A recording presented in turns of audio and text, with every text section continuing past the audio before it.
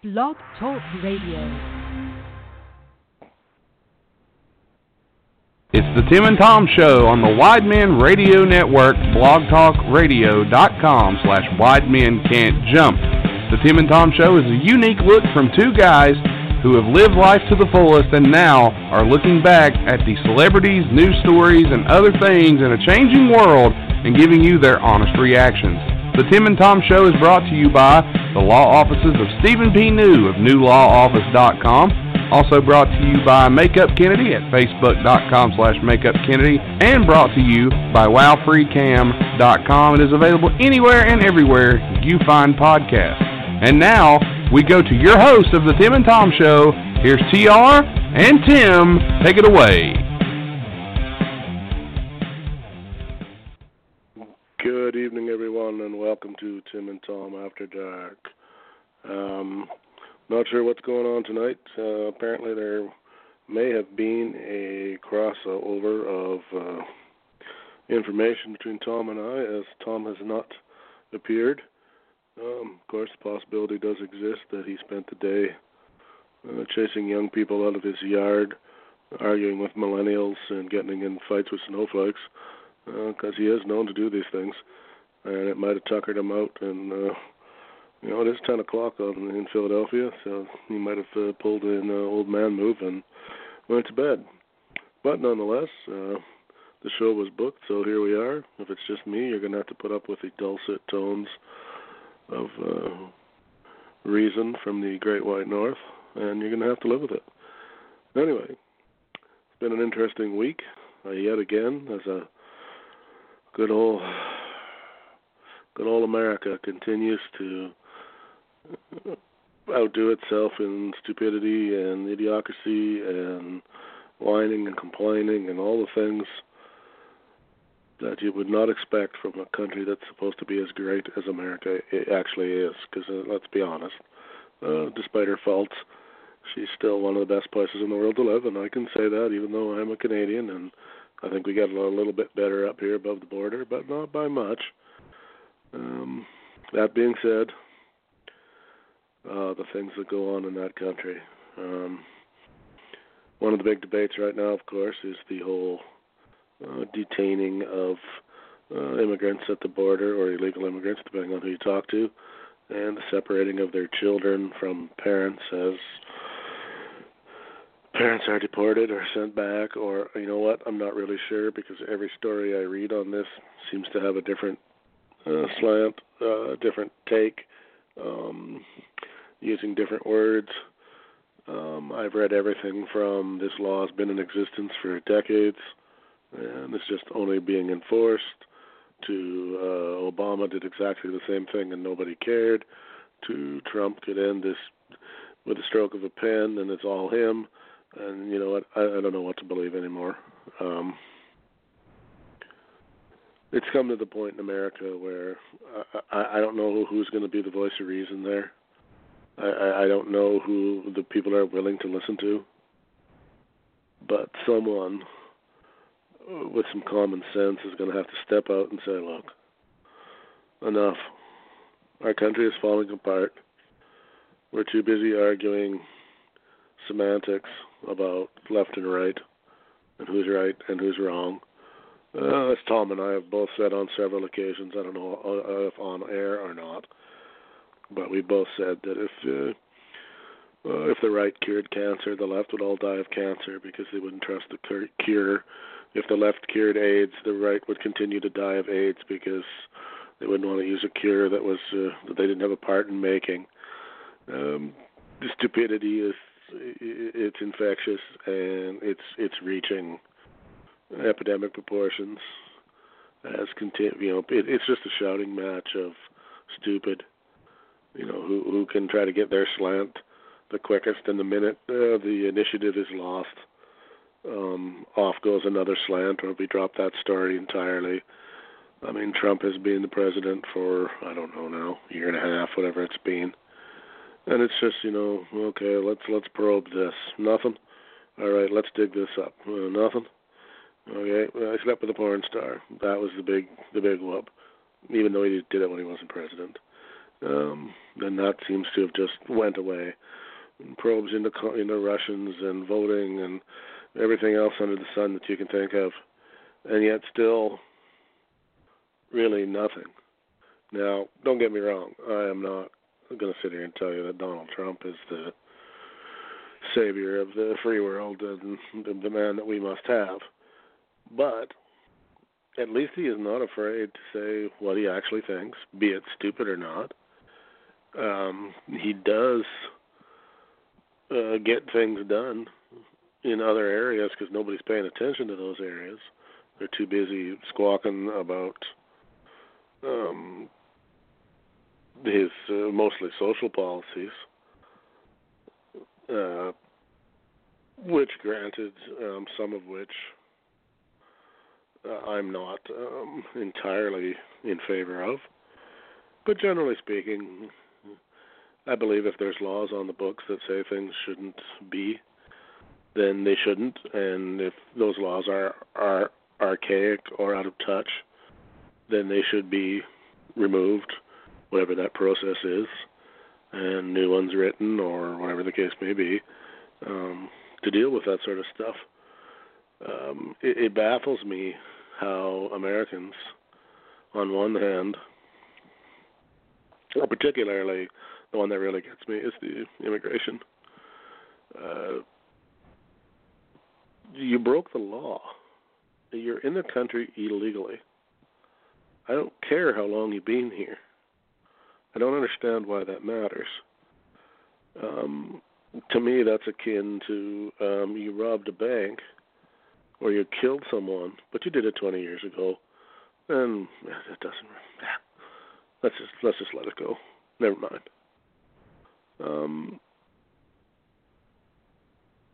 Why there's a resistance to dealing with these people in that situation?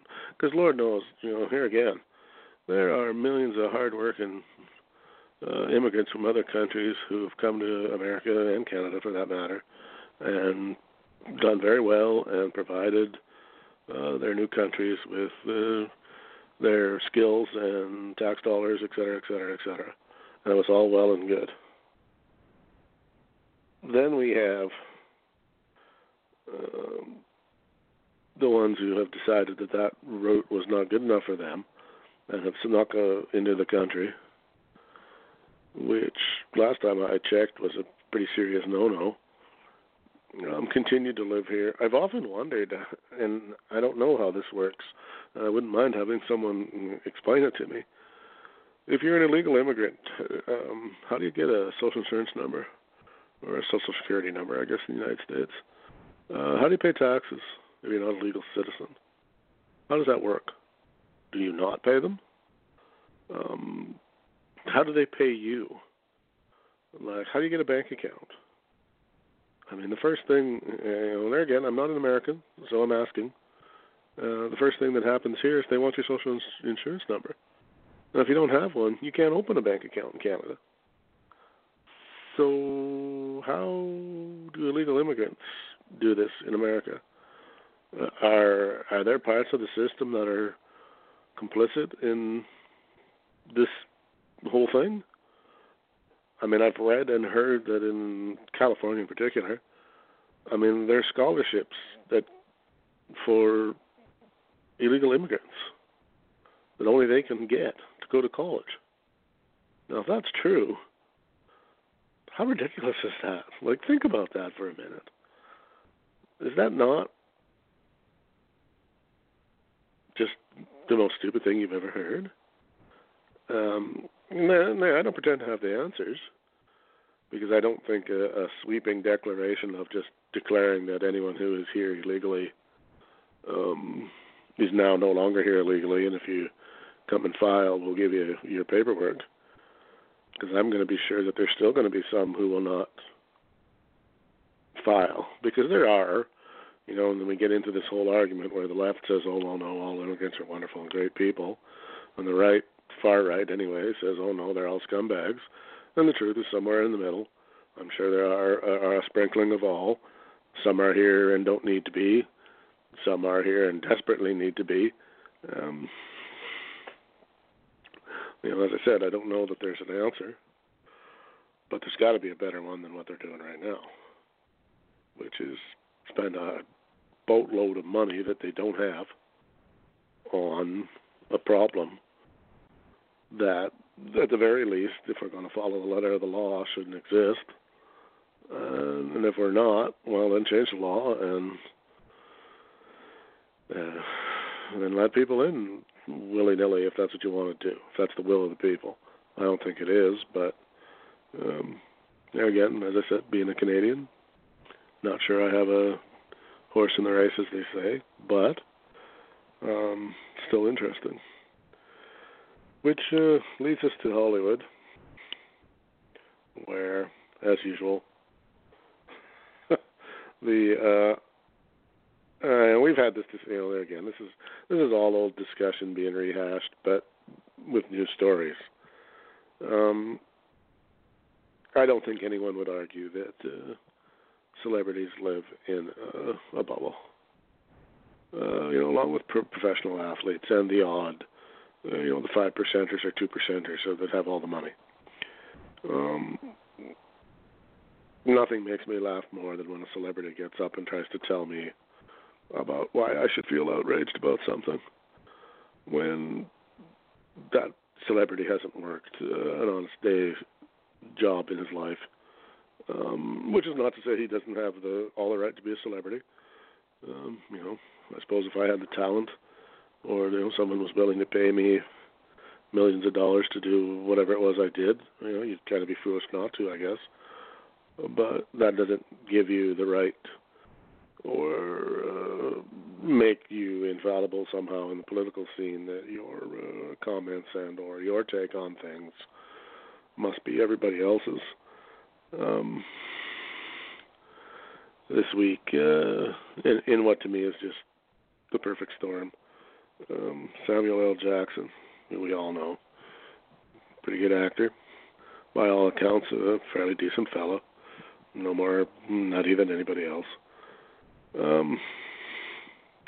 but a lefty, tweets out a photograph of After Dick Mintz. Now, I don't know if this is a real thing or if it was a photoshopped or what it was. But regardless, he shows the picture and then says, must have been a party at the White House. Mitch, Paul, Rudy, and the others were spotted wearing knee pads and carrying these outside. Happy birthday. I guess the inference being that there's a lot of dick sucking going on at the White House. Somewhat funny, I suppose. I could get a giggle at that.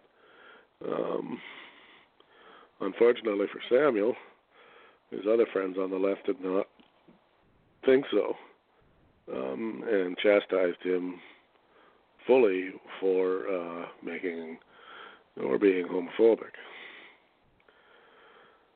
So now it's come to that even though we're on the same side of things, we can't even disagree about one of the policies on our side, and you're going to get run out of the group. And Samuel L. Jackson is a black guy on top of it, so you think, everyone always argues that they're getting either the extra break or the shit end of the stick, depending on which side of the fence he's standing on. Baldwin, I'm not sure which one, texted at him, are you gay shaming? Somebody sent a tweet to Capital One, I believe it is, where Jackson does his commercials. Are you gonna? Does this mean you guys support, this kind of humor against gay people? And it's like, why? And there again, is it just because I'm 50 and I have a functioning brain in my head? Why is this considered an insult to the entire black race? I don't get it. Jokes are jokes, people. They are not told, well, maybe that's not 100% true. anyone with a brain in their head doesn't tell them to raise, to start racial wars or to make comments about another race. We're all human, dude. This show has a few people who called in, one in particular, who our good friend Naj, who I'm quite sure is a black man, but I could care less. He phones in. He's a very intellectual man, well-spoken, makes his points, defends them. Wonderful. We have another friend of the show, Karen, who is in transition from male to female. She comes on the show and talks about what she wants to talk about. Now, I don't know if Karen would be offended by a gay joke. She might be. But my point is that I'm not making it to offend her. It's just a joke. When I was growing up, those words did not have the connotation that they have now. And I suppose we can argue all day long about whether they should or shouldn't. But nobody knows what I mean when I use those words except for me. You certainly don't. And this nonsense that because somebody says fag, for instance, which back in my day meant you were just different. There really wasn't a slam on gay people because we didn't know any. There weren't any in our neighborhood, or if there were, nobody knew. So I don't know how it could be a personal insult against gay people because we didn't know any. And we didn't look at things the way younger people do. So whether you believe that or not, I guess that's up to you. But regardless, they're just words. People need to get, maybe it went too far, but the skin needs to thicken up a bit.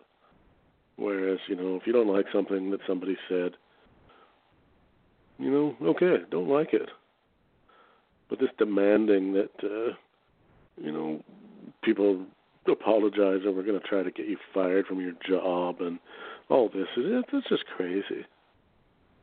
I saw today, now granted, the people at Fox News, maybe a little too far to the right, but if the left has the right to be, if the left can be, if their policies are what they want them to be, surely the right is entitled to the same thing. One of the women reporters made the mistake, and she was wrong to say it, that the deportation camp was just looked a lot like summer camp. All right, that statement wasn't the brightest one. But then David Hogg, the supposed survivor from one of those shootings, he gets on the Twitter and starts demanding that her advertisers pull their advertising. Because, how dare she say this? Well, first of all, who the hell are you, David Hogg, you little fuck? You don't know anything about anything. Did you use your little high school brain there to realize that when you call for a boycott of her and her sponsors, how many other people you're hurting or have the potential to hurt? Companies, they lose their sponsorship. Nobody's paying them. People could lose their jobs. There's some trickle down there that you don't think about while you're up on your high and mighty castle, trying to act morally superior to the rest of the world. When you really, I'm sure living through a school shooting was not a fun thing if you were in fact there, because there are some murmurs to the fact that he really wasn't even there. But even if he was, I'll give him the benefit of the doubt and say he was there. So you survived a school shooting. Good for you. I'm sure that was a traumatizing thing. But people go through traumatizing things every day. People are in car accidents, kids die, parents die, spouses die, people get fired, blah, blah, blah, blah, blah, blah, blah, blah. All kinds of different trauma, all up and down the scale. You're not alone there, nor do you have any right to claim that moral ground as your own and that nobody else is allowed to stand on it. Take what you learn. I have no problem with you being a political advocate. That I'm okay with. That's your right. But when you start to drag other people that had nothing to do, because person B, it's not even person B, if employee of a company that supports somebody who sponsors Fox News, do you not stop to think that there must be some liberal people working for some of those companies? They can't all be conservatives just because they sponsor a conservative network, any more than I'm sure that not every person that works at the Googles or wherever it might be, the millennial type companies, that they're all diehard liberals. I'm sure there are some centers and some libertarians and even some righties. There almost has to be. And more to the point, another thing, if people would just, it's always, well, look what they did. Look what they support. Okay, if you were in power, what would you do? Yeah, right, crickets. You get nothing because they don't have an answer. They just know that we don't want the other guy to be able to do anything. So he needs to get out of there. We ourselves have no plan. Or if we do, it's no better than the one that the existing guy has. It's just sad. But anyway, going back to Samuel L. Jackson. So he gets turned on. The Liberals turn on Samuel Jackson. He laughs and basically tells him, nice try, and moves on with his life because, well, it's fucking Samuel L. Jackson. He can do this shit. He's got enough money that I guess he probably doesn't care whether he works again or not. So just an interesting story about it's not even a lefty and a righty now that it's two lefties fighting, which we also saw when Rob Reiner, who All in the Family fame and a fairly famous director on his own right, came out and called De Niro a dumb fuck for calling Trump a fuck. At least Rob Reiner was right. When the left acts like that, that's just ammunition for the right. When you come out, any more than when the righties come out and say stupid stuff, that's just ammunition for the left. You're not winning. You're preaching to the choir when you get up at an award show full of Hollywood people and say fuck Trump. Well, that doesn't really require any great amount of balls. Everybody there hates him. You're not turning anybody. You're not gaining any new fans or new people to your cause with a reply like that. You're just making yourself look like an idiot. Because I don't know about you, but I don't want to hear Robert De Niro talk like that. He can not like Trump. That's his right. But, if you want to talk about old man, get off my yard syndrome, that was it right there. Anyway, so Reiner took De Niro to task. I didn't see any replies from De Niro, except I know he's busy. He was in Canada where he apologized to Canada for Donald Trump. Well, Robert, we really didn't need your apology. Thanks for thinking about Canada, though. I don't know what we'd do without Hollywood up here in Canada, because there's not a lot else up here to do. Watch the moose swim in the lake. You can count the drops of maple syrup as they drop out of the tree, and watch movies, of course, because we don't really have much else to do. Thanks, Rob Reiner. We love you. In other news, Scott Baio, who, if you follow this show or follow the Hollywood gossip scene or read the news, know that he was under attack from his former co-stars for allegedly sleeping with them, inappropriate sex, sexual assault, you name it. He pretty much had done it, according to these people. Today the prosecutors declined to carry on with the case for not only lack of evidence, but statute of limitations had already run out, and there's nothing they could do anyway. Even if there was something going on, which is quite clear there wasn't. They have several photographs and statements from the people involved showing her with him years after this supposedly happened. She worked with him again, dated him, etc., etc. I mean, it was just, I don't know somebody gets in these people's ears and tells them that, hey, there's some notoriety to be made or some money to be made, and this might get you into the news, and maybe it might kickstart your career again. I don't know. But I can tell you one thing. If I was a real victim of abuse, or sexual abuse, I'd be fucking pissed. I'd like to see somebody come out now and tell these women that when it's found out, there's another one with the Enzo Amore case in wrestling, where it turned out to be total nonsense. I'd like to see somebody make some action on those people. As to you're not helping the cause. You're setting back actual victims, because for everyone that turns out to be nonsense like that, that just makes it that infinitely harder for anybody to believe when someone comes forward. And like I said, we all know that it does happen. I don't know if it's quite as prevalent as the Me Too movement would like to make it out to be, but it definitely happens. And it shouldn't. If nothing else, men have got to learn some manners, and you don't touch anyone who doesn't ask to be touched. And to be quite honest, after that, if a grown woman should be able to deal with some verbal, like some catcalling. I mean, it doesn't make it right, but if somebody gives you the old one-liner, there's ways to deal with that without screaming and that you've been sexually assaulted and that they need to lose their jobs.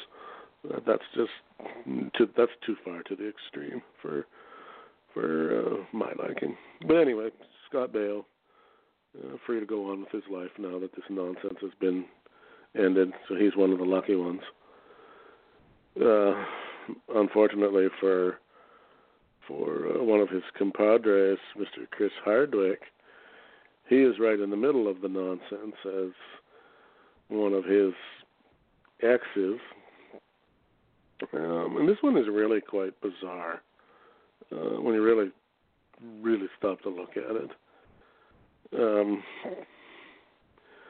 One of his exes comes out and with a statement that she never names Chris Hardwick. That's the part that I thought was really interesting. She just says a famous celebrity who's got a start in podcasting. Well, to be quite honest, that could be a lot of people. But of course, I mean, we have to assume she's talking about him. But she doesn't even have the guts to name him. I don't know if that's for legal protection or what that's all about, but she doesn't name him. She goes on to say that he, and some of this could even be, like, I don't necessarily dispute all of it. He didn't like her talking to other men. He kind of always wanted to know where she was, which are signs of, well, not good signs anyway. But my thought is at that point, why don't you leave? Now, I've been told that, Tim, it's not as simple as that. I'm willing to take that, but somebody needs to try to explain to me why, if those things are so horrible, and I'm not saying they're not, why you don't just get out right there. But then she says that she had to be ready and waiting for him when he got home. Now, I don't know exactly what that means. If she meant that in a sexual way, I'm not sure.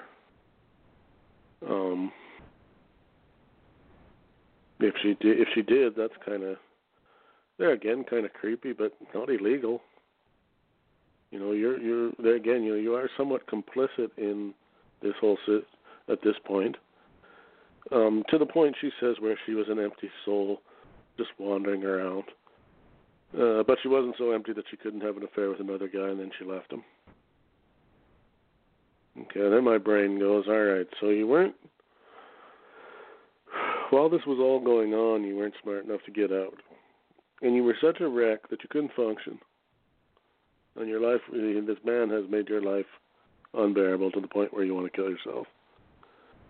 and yet somewhere then you found the strength to carry on and get rid of him, have an affair, actually, dating another guy while she was still with Hardwick, and then getting out. Somewhere in there, something doesn't quite make sense to me.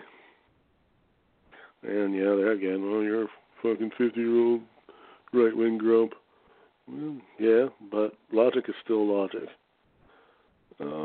There again, I just don't understand why women don't leave. Do they really think they can change somebody? Is that it? Because you can't, if that's what you think. It can't be done. We are what we are. You might clean us up a little bit. I guess you can teach a guy a few manners and that. But whatever we are at our base is what we are. We just learn how to hide it if we got some glaring error. So regardless, the Hollywood's response to this was he was scrubbed from the Nerdist website, although he doesn't own that anymore and is not involved in it, but he was one of the co-founders. His name has been removed entirely from the website. His game show was put on hold. His Talking Dead and Fear the Talking Dead, whatever the hell after shows he had going on AMC, have all been froze while they investigate what's going on.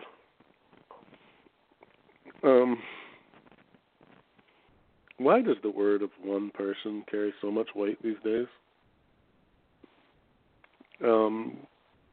She's not a court of law. She's not a cop. She's not a judge. She's just a person. So she said what she said. Why does that carry the weight for people to react in such a way that this guy could be, everything he's ever done could be gone. And he's going to be partially gone regardless of whether she's full of shit or not. Because now that the story's out there, there's going to be a certain amount of people that are going to believe it, whether it's true or not. That is not fair, and it is not right. If he did it or didn't do it, he's still entitled to some due process, which means, to me, if you're going to fire a man from his job, I don't really think you should be allowed to do it because somebody who has an axe to grind against him, regardless of what went on, comes up and says, well, he was a real jerk, and so he assaulted me. Maybe he did, maybe he didn't, but until it's proven that he did, maybe, that knee-jerk reaction is unwarranted. I had a conversation with Nate, one of the co-hosts here, about in the sporting world, and we came to the conclusion that, what they should do is once there are legal charges against these guys, then they should be suspended. So he said, she said doesn't amount to anything. You really want to get, if your end game is to get somebody, out of their job or out of their money, you're going to have to get a little bit more serious about it. So if you get charged with something, then you should be suspended with pay. Or did we? I'm not sure if we decided on the pay, but you should get suspended, and then until you're found guilty. It shouldn't be like this nonsense of, in some cases, you're going to get those ones that are pretty crystal clear. I can't remember the football player's name, but he clocked his old lady in the elevator, and it knocked her cold, and then they've got it on film. Okay, well, there's not really much, I don't really know how you can swing that for it not to be ridiculously horrible and wrong. But if all that happened in that case was that she said he did it, is that grounds for firing him from his job? No, it's not. Whether you think it is or not, you're wrong. I'm digging in the heels. You're wrong. That is not a good enough reason for a man to be fired. Let's say, I think this is how we came up with it. If the allegations are made, the league can suspend you, but with pay. If you are found, if it goes to court, then they suspend you without pay. And then if you're found guilty, then they can dump you. And if not, they reinstate you. Ta-da! Fairly logical. Doesn't destitute a man from his paycheck. Like I said, if the second party is a little bit more serious about what's going on, it should prevent a lot of the ones from just doing it just to, let's be honest, we all know people who've been involved in a divorce where one half or the other has done things purely just to be an asshole. 100% to be an asshole. They don't care about whatever demand it is that they dream up at the last minute. They're just trying to stretch it out and piss off their ex. The same reason, what people do it with their kids. You're a shit parent. Yeah, I'll say it. You're a shit parent if you're in a divorce or have been divorced and you run down your ex to your kids. Even if they are a shithead. Say nothing. Take the high road. You don't have to make excuses for a delinquent parent or a drunk parent or whatever else. But it's not your place to bury them. Your kids will figure that out on their own, and they'll be much better for it. And so will you. Take the high road. And definitely you're an even bigger loser if you're doing it purely out of spite. Just because you don't like your ex-husband anymore doesn't mean that your kids don't and shouldn't. It's their dad. Use your head. And vice versa. Men are just as bad. Let's stop that right now. Dads who tell their kids, your mom's just nothing but a whore. Okay, you need a swift kick in the ass too. You married that whore. So, hello. Boy, I'm starting to get a little heated here. I'm going to guess at this point, now that we're not quite 40 minutes in, that I definitely had my wires crossed with Mr. Robinson. Either that or he had some kind of previous arrangement or engagement that I didn't know about. So, anyone expecting to hear the dulcet tones of Tom Robinson, my apologies. Although I can tell you, go a little bit off the beaten path here tonight. It's pretty hard to have a one-sided conversation about social issues. Just sounds like me screaming my head off. I mean, and I am an old man and get out of my yard and pull up your pants. But still, it came to my attention not that long ago that Tom loves mice. Who would have thought? Big, burly Tom Robinson. Friend of the rodents. Crazy. So think about that. Soon to follow. ABC announces Tom Robinson to star in remake of Fantasia or something equally ridiculous. Can't really think of a role that Shrek maybe. Although I don't think that's a Disney production. Not sure. Never been much for the animated features except for the more adult ones like Sausage Party, which was a beautiful film. Loved every minute of it. And that upcoming Muppet. Well, it's not Muppets, but one of the Hensons, and Melissa McCarthy. Something about I can't remember, the Puppet Murders or something like that. It's called. That looked pretty hilarious too. But yeah, that's a whole other. I think maybe that's probably something we should do. I'm not sure who I'd do it with, but we probably need a movie/music show. We had a lot of fun on an unrelated note. We had a lot of fun doing the soccer show the other day, which we weren't sure we were going to, but that turned out really good. We had a lot of fun for anybody who was into the footy. You can check that out. I think we're going to go Sunday, because I think on Sunday, everybody will have played their two games. We'll be fairly even for where we're at on the schedule. All right, back down to the wacky wire or in the weird news. Another story I found exceedingly interesting. And you could probably spend a whole show talking about it, especially if you're an American. a study conducted by SMU, Southern Methodist University, from Texas. So I'm not sure if that's a righty school or a lefty school. Not sure. I know they have a mediocre football team. They did a study on psychopaths. Now, I'm not exactly sure how they did this study, but I'm not a scientist, so...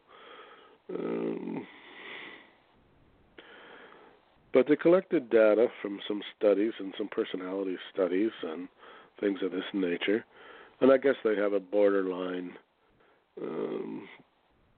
responses that push you above. I guess because if you are truly a psychopath, you know, at some point your responses will reveal that, because they get a little weird.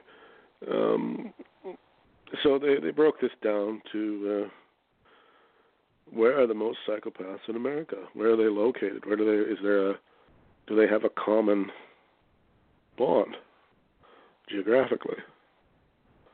And as it turns out, which is just not really a surprise to me, but still interesting as hell, the states with the highest scores for psychopaths, number 1 was Connecticut. Number 2, California. No surprise there, to me. Number 3, New Jersey. No surprise there. New York at number 4, or tied for 5th with Wyoming, which I thought was interesting.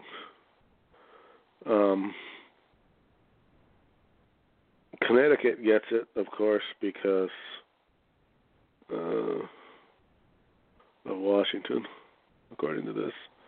Washington, D.C. has the highest of any city in the world. Okay, that's not surprising. Politicians, psychopaths.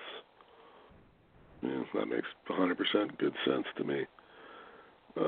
California, a lot of people there, period, I suppose, which may raise the level of psychopaths.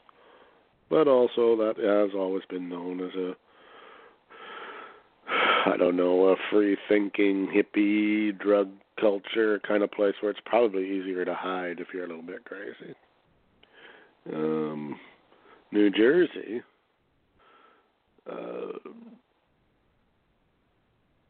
I don't really know a whole lot about New Jersey. When I think of Jersey, I think of The Sopranos and the and gang and the mob and that sort of thing. I don't know if that's an accurate assumption, but that's what comes to mind. But I think, New Jersey people, you think of street people who are tough. So maybe some psychopaths in there is not out of hand. And New York, well, of course, that's New York City. Where else would there, can't think of a place that would have more crazy people than New York City. But Wyoming, I'm kind of lost on this one. What is it about Wyoming that draws psychopaths? What would be there's not a lot of people there. The entire state has, fucking next to nobody. It is a very unpopulated area. Not quite in the center of the country, fairly close, but not quite. There again, is it a place where they can hide? 2/3 of the state's covered by mountains. There's only 600,000 people there. I mean, the state capital of Wyoming only has 60,000 people in it, which, as far as state capitals goes, is nothing. Like I said, maybe just easy to hide there, period. And nobody really knows. There's not enough people there. Maybe you can get no neighbors. You can be nuts, and nobody knows that you are. It's the only thing I can come up with there. But I did think that was an unbelievable, weird story.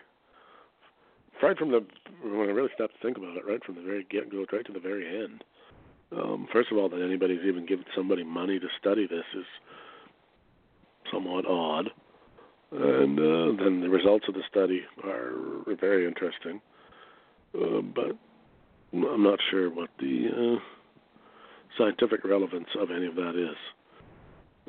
So 4 of the 5 areas we were pretty sure probably had the crazies in it anyway. Turns out they do. And apparently we've got to build a fence around Wyoming. I don't know. You got me on that one. Interesting story, though, and something that I'm going to guess if you brought up at the dinner table, nobody would come up with Wyoming. Moving on. I try to find a few more things to talk about as we're only about halfway through. Sports-related story. Kind of interesting also, and another one of those ones where common sense should prevail and this shouldn't even be a story. Oklahoma City Thunder play-by-play announcer who said on air that Russell Westbrook was out of his cotton-picking mind for doing something during the game has been not fired, but his contract has not been renewed. And that was the reason why. He was initially suspended and allowed to finish out the series, but his contract will not be renewed, and they'll be looking for somebody else to do their play-by-play announcing, even though he's the only one who's done it he's been their voice of the team for 10 years.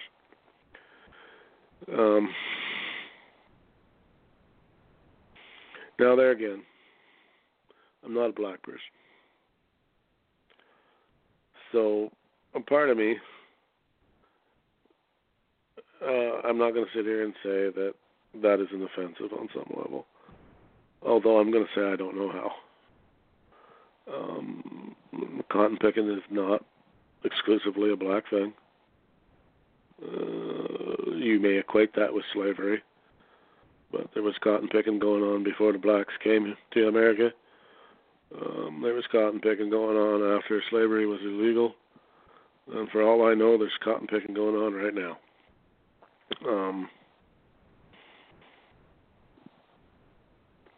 Nobody is going to tell me or convince me that that guy made that statement in the moment to offend black people.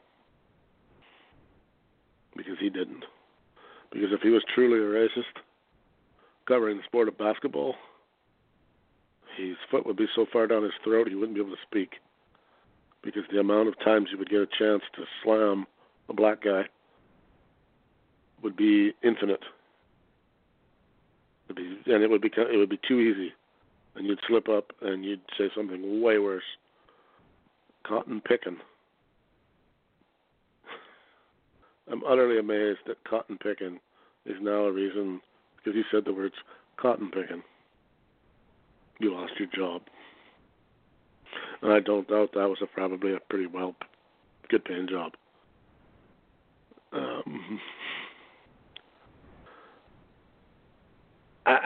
I would like to know, does this really make black people feel better?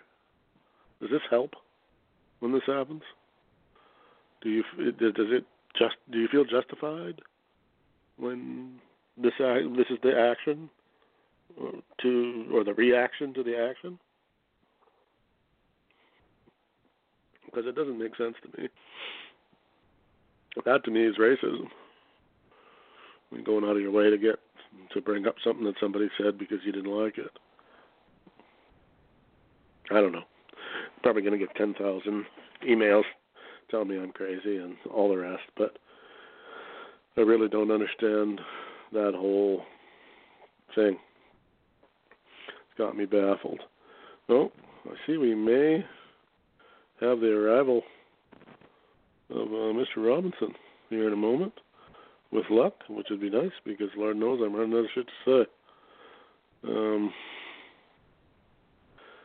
I'll give him a minute here.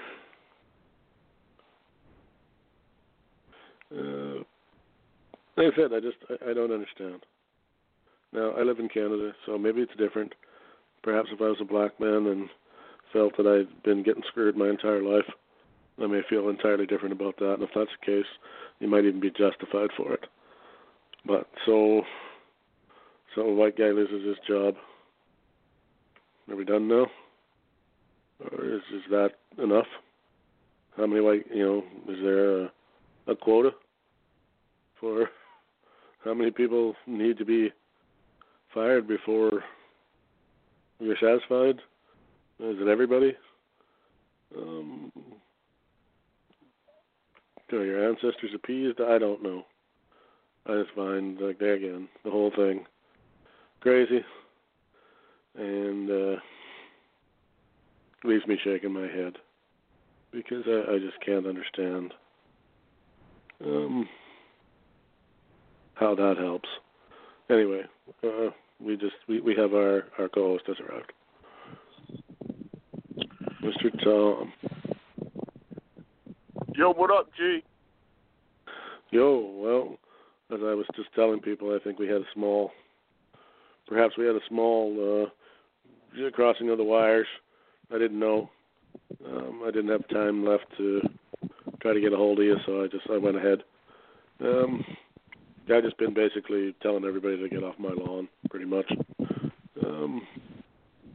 As we both know, America is pretty much fucked. So I've been trying to rationalize some of these stories, but not having a lot of luck. So another voice would be appreciated. I have a different opinion as far as America is fucked, as in it's done. I think it's flipping to turn around in a good way because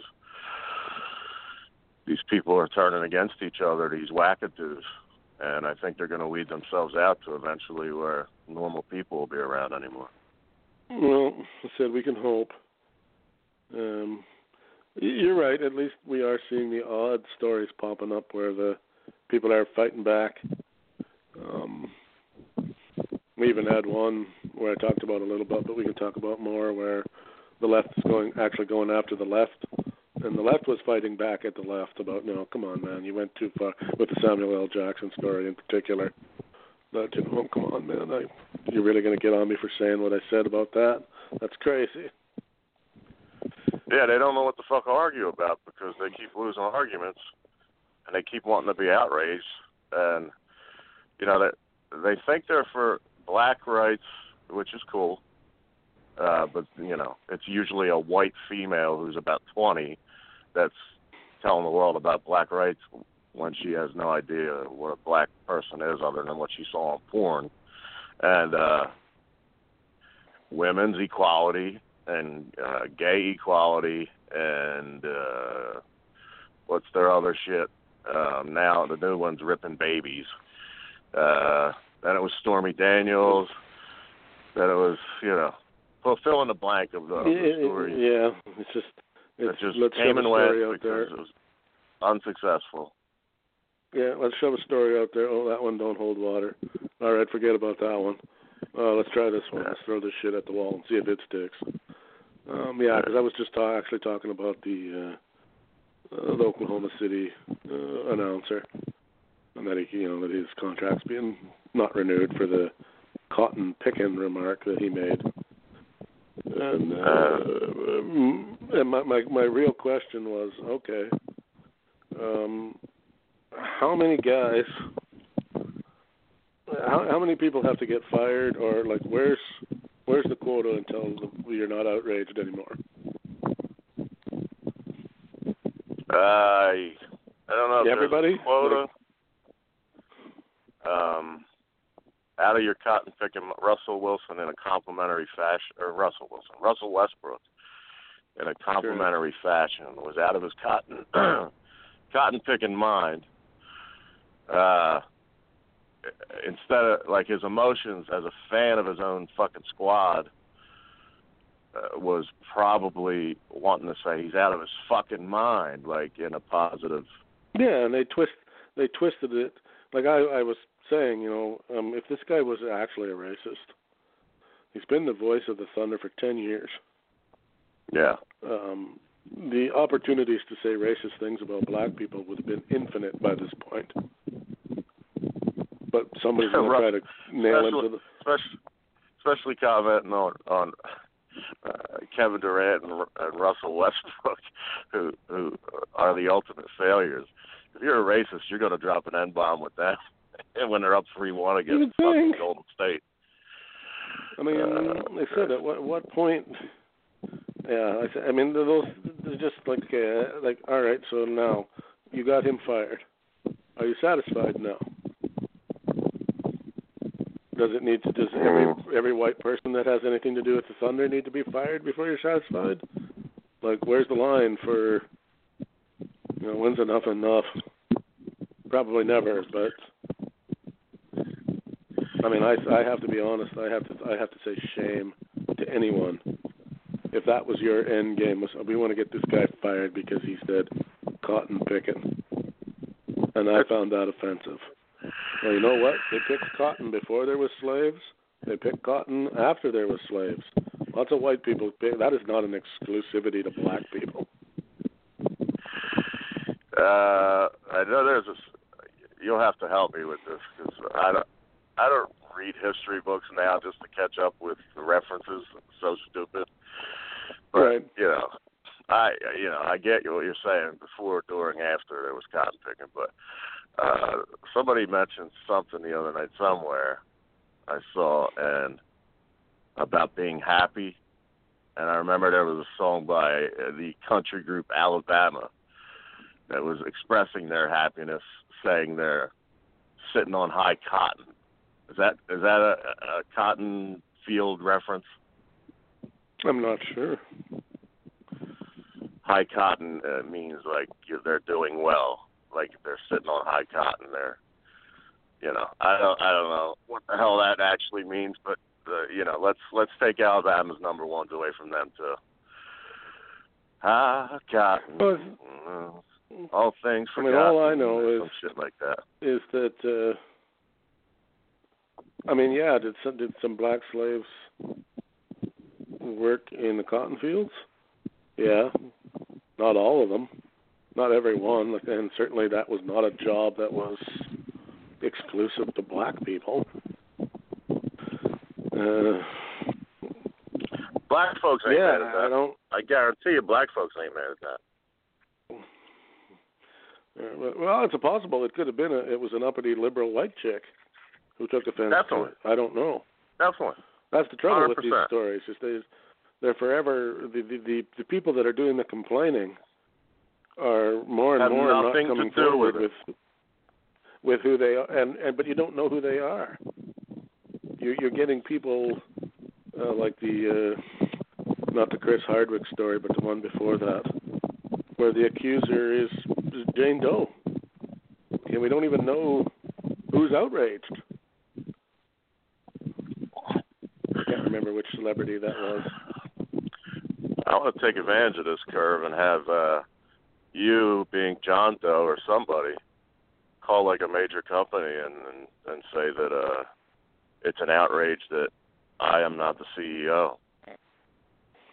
I demand that there be more movies starring fat white guys. Yeah. My brother Tom. My brother Tom needs work. Let's come on now. There's no fat hairy Canadian writers in Hollywood. Well, here I am. So I will write a movie for Tom, and we can both make a couple mil, and we can feel a lot better about ourselves in the process. And there's a lot of movies out there that would be less entertaining. Oh, I think the two of us could make a better movie than 3/4 of the shit that comes out of Hollywood these days. And we wouldn't need $150 million to make the movie either. Well, it's something I touched on last week, along with the Samuel L. Jackson thing, and two lipstick lesbians made out in the back of a cab that was a Muslim dude, a Middle Eastern guy, and their other outrage is that they're all not terrorists, you fucking rotten son of a bitches, and they got to respect their religious beliefs and blah blah blah blah blah, and we want gay rights, even though they weren't gay. These girls, they were just kind of fucking assholes, but they were just making out just to be assholes, but that hasn't made the rounds really publicly. I'm going to search for it to put it out there, just to fuck with people, because their mind is explode because they don't know what to say. when both their causes are going against each other. And I think it's eventually going to lead to, they say Trump divided the nation. No, you idiots did. And now you're going to divide each other. It's always been divided. It's just been most of the right has been, in all honesty, quite happy to just not care. They tend not to be the vocal. The left tends to be, or maybe not care is not the right thing. The left has always been the more vocal of the two.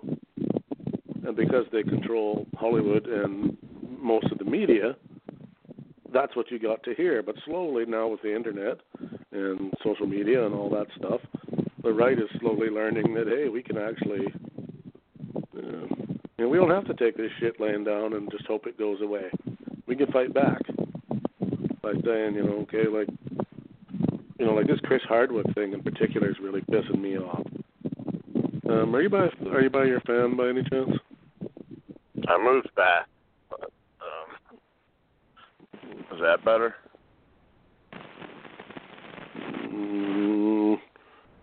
Okay, there we go. Oh, no, I can't hear you at all. Back. Okay, can't hear me or the thing? Yeah, there, we're wonderful now. We're good always. We're good always. Besides the fan issue, unless Big Nate's running the board and he decides to kick me off, and then act like I got cut off. Oh, what happened there? As I muted you. Where one of his exes makes a statement, doesn't even name him by name. She doesn't say Chris Hardwick did this. Just one of my exes did this, but he is famous now and got his start in podcasting, which of course I guess that kind of narrows it down to him. But she doesn't even say it's him. And now this guy his show's been canceled or suspended. He's lost a couple of gigs because people are like, well, until whatever happens here happens, we can't have you on the comedy show. And he was supposed to host something, and they pulled him off of that. And it's just like, why? He hasn't done anything. Before I comment, yeah, that's nothing to do with my end. I don't know what that's that not was. the fan. That sounds like somebody reaching in a potato chip bag or something. It's like yeah, I don't know what that was. Anyways, as I said last week, for personal happiness, but if I'm going to stick to what's correct, I don't want to use the term right. What's correct? Yeah, Hardwick's getting boned probably as bad as anybody's ever got boned. I don't like him. Never did. I mean, I might have liked him a little when he was on remote control. Yeah, I'm not really a big fan of his either. But the whole point is if he actually did something wrong, then charge him with a crime, and let's move on. But no, they don't even do that.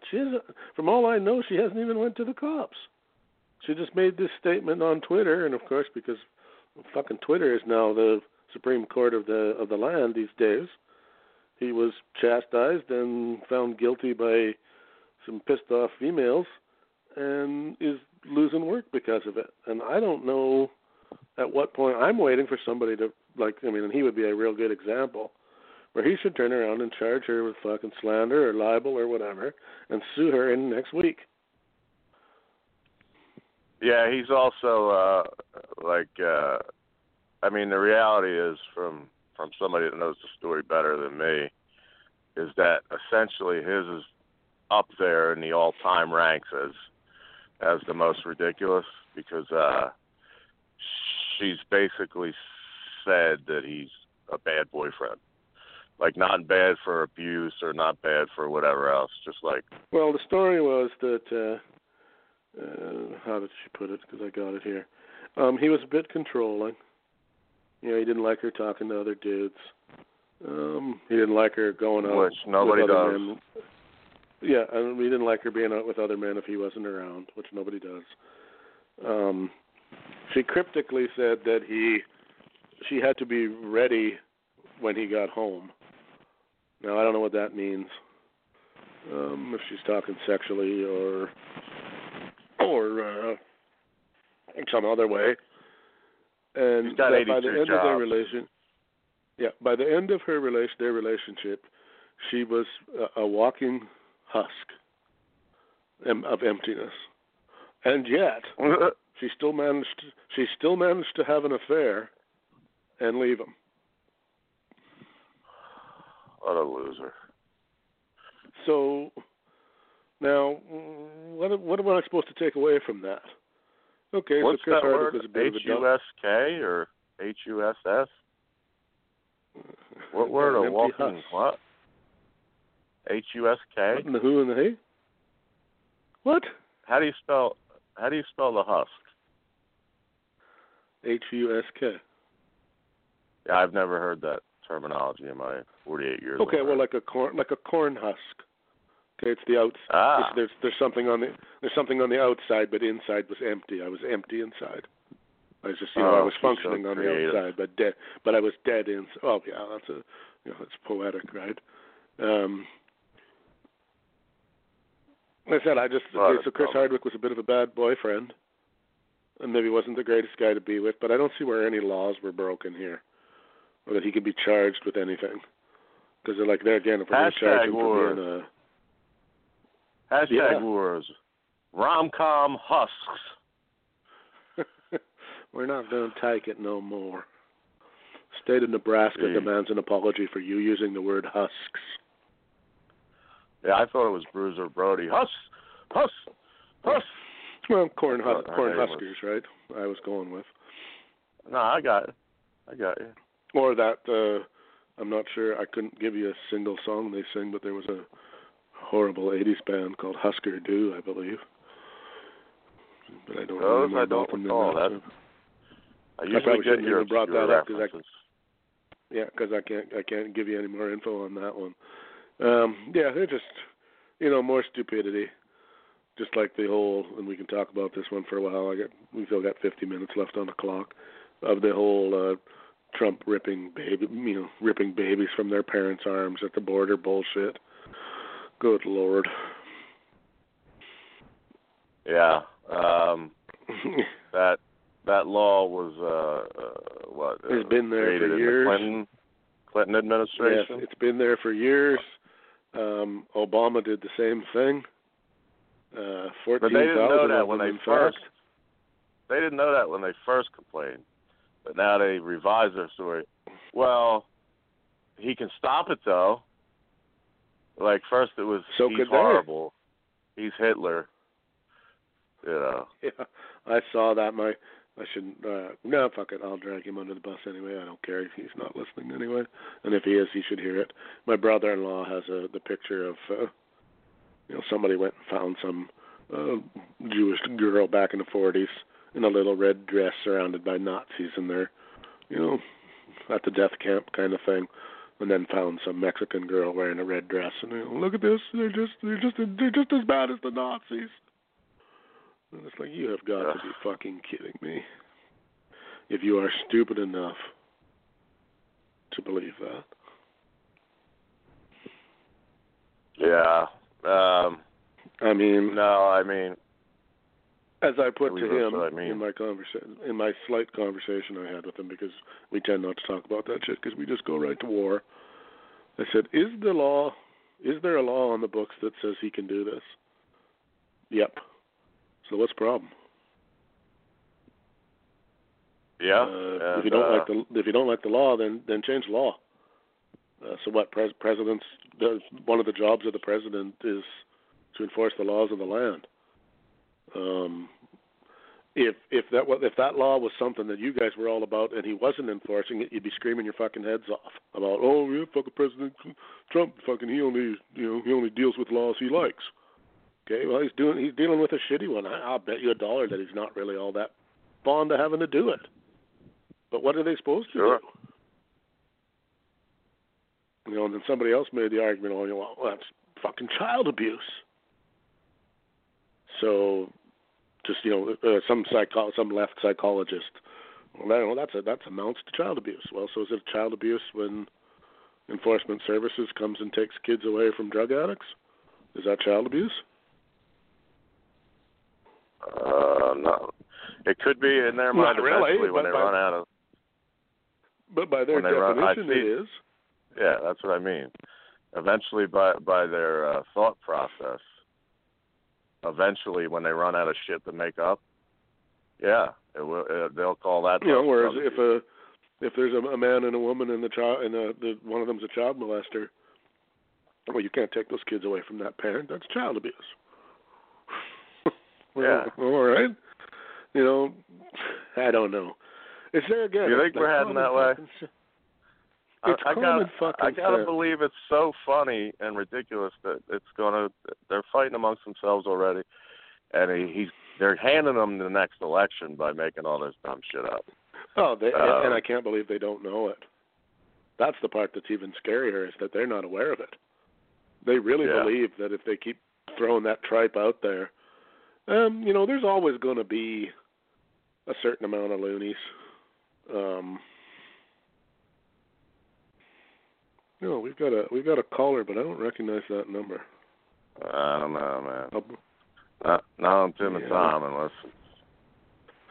Yeah, I don't know that number, so I'm going to hold off on that for a minute. Anyway, there's always going to be a certain amount of lefties that are way out there, and a certain amount of righties that are way out there. That's just the way it is.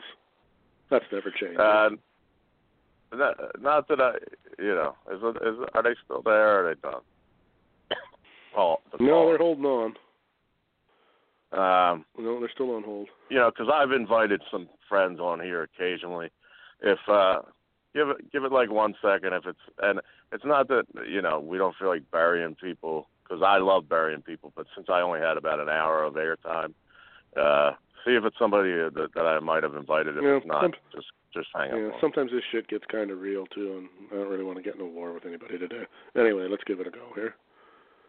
Yeah. You are on the air. Yeah, this is Naj in Atlanta. Oh, no, if I'd have recognized your number, I'd have put you on right away, sir. My apologies. Oh, you already know I was going to have bragging rights and was going to say I was scared of you. You already knew I was going to do it after. I don't know how long you've been listening, but I actually mentioned you earlier. Yeah, I'm a troublemaker, but, I figured I'd come in and didn't call you a troublemaker. Consensus. So much agreement going on here. You might want to hear from another side, Oh, no, we welcome the other side. Have your say, sir. If you were an asshole, we wouldn't welcome it, but since you're well, no, true, but we know you're not. Slowly, you never know, I may be. But the thing is, man, the conversation is getting clouded because people are mixing up two things. Immigration or illegal immigration, which is what people are usually talking about, which is what Trump put as a campaign platform. That's a different discussion than people seeking asylum, and that becomes the problem here because news-wise they keep melding those two things together, and this is a separate issue. The detention centers, yes, those were there during the Obama administration. The mass trials that are quick and speedy, those were there during the Obama administration. The thing that changed was the idea that they're going to treat all asylum seekers as if they are somebody who's trying to find a loophole in the law in order to get in.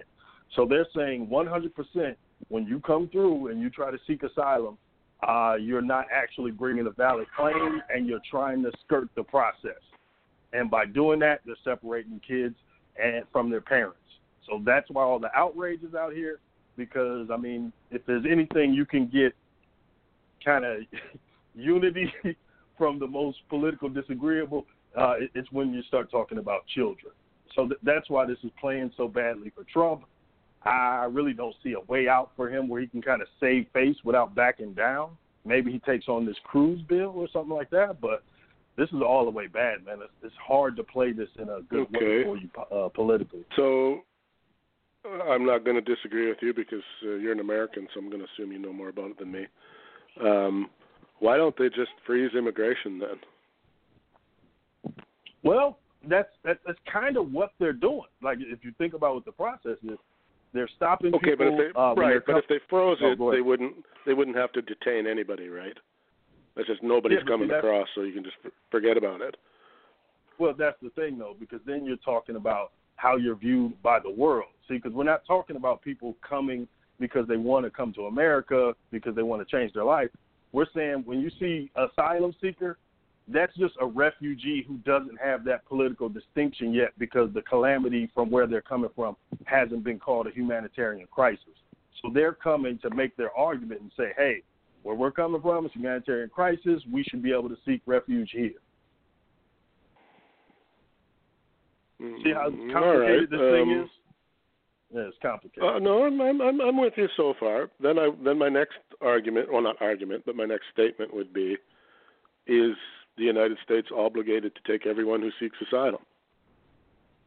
No, it's a vetting process where you would apply, and then your application goes in, and then if you're granted that asylum, you would get whatever temporary residency they have or permanent residency they have, but it's based on whatever you're running from, and you have to make that okay. Case. So then my next question is then what should they do with them? What should they do with the kids while that's going on? Hold on, one second. Before we get there, let me lay the Trump side and why they are making this argument. Their argument is some of these immigration lawyers have come up with the idea of asylum as a go-around, and in order to make sure that doesn't become, a loophole in this, they're going to stop everybody as far as asylum. Now, their argument is from early 90s, early 2000s, where there were some people who sought asylum, and when their application wasn't approved, those people went ghost, and they couldn't find them to deport them. So that's the Trump argument. A valid one, I think. Okay, so what you're telling me is, as per usual, both sides are kind of half right, half wrong. Yeah, because if you're this, this becomes a problem sometimes when you're dealing with liberals. I wouldn't say the left, because there's a huge distinction between liberals and the left. When you're dealing with liberals is they weren't vocal enough during the Obama administration when some of the DACA proponents were talking about these detention centers and criticizing Obama, who tried to ignore them, walked away from them at rallies. And this was a huge issue from the left, especially the Latino left, where they talked about the mass deportation, 2.5 million under Obama. So that was actually going on, but liberals did not want to discuss that. Yeah, see, things become clear, or more muddied but clear at the same time, if that makes sense. Yeah. All right, fair enough. It's always good to have another take on things, because that would have been something I wouldn't have known. Well, here's my take, that I'm going to dumb it down, and I do this half for humor, but half for making a point underneath the stupid humor. I live in suburban Philadelphia, Clifton Heights.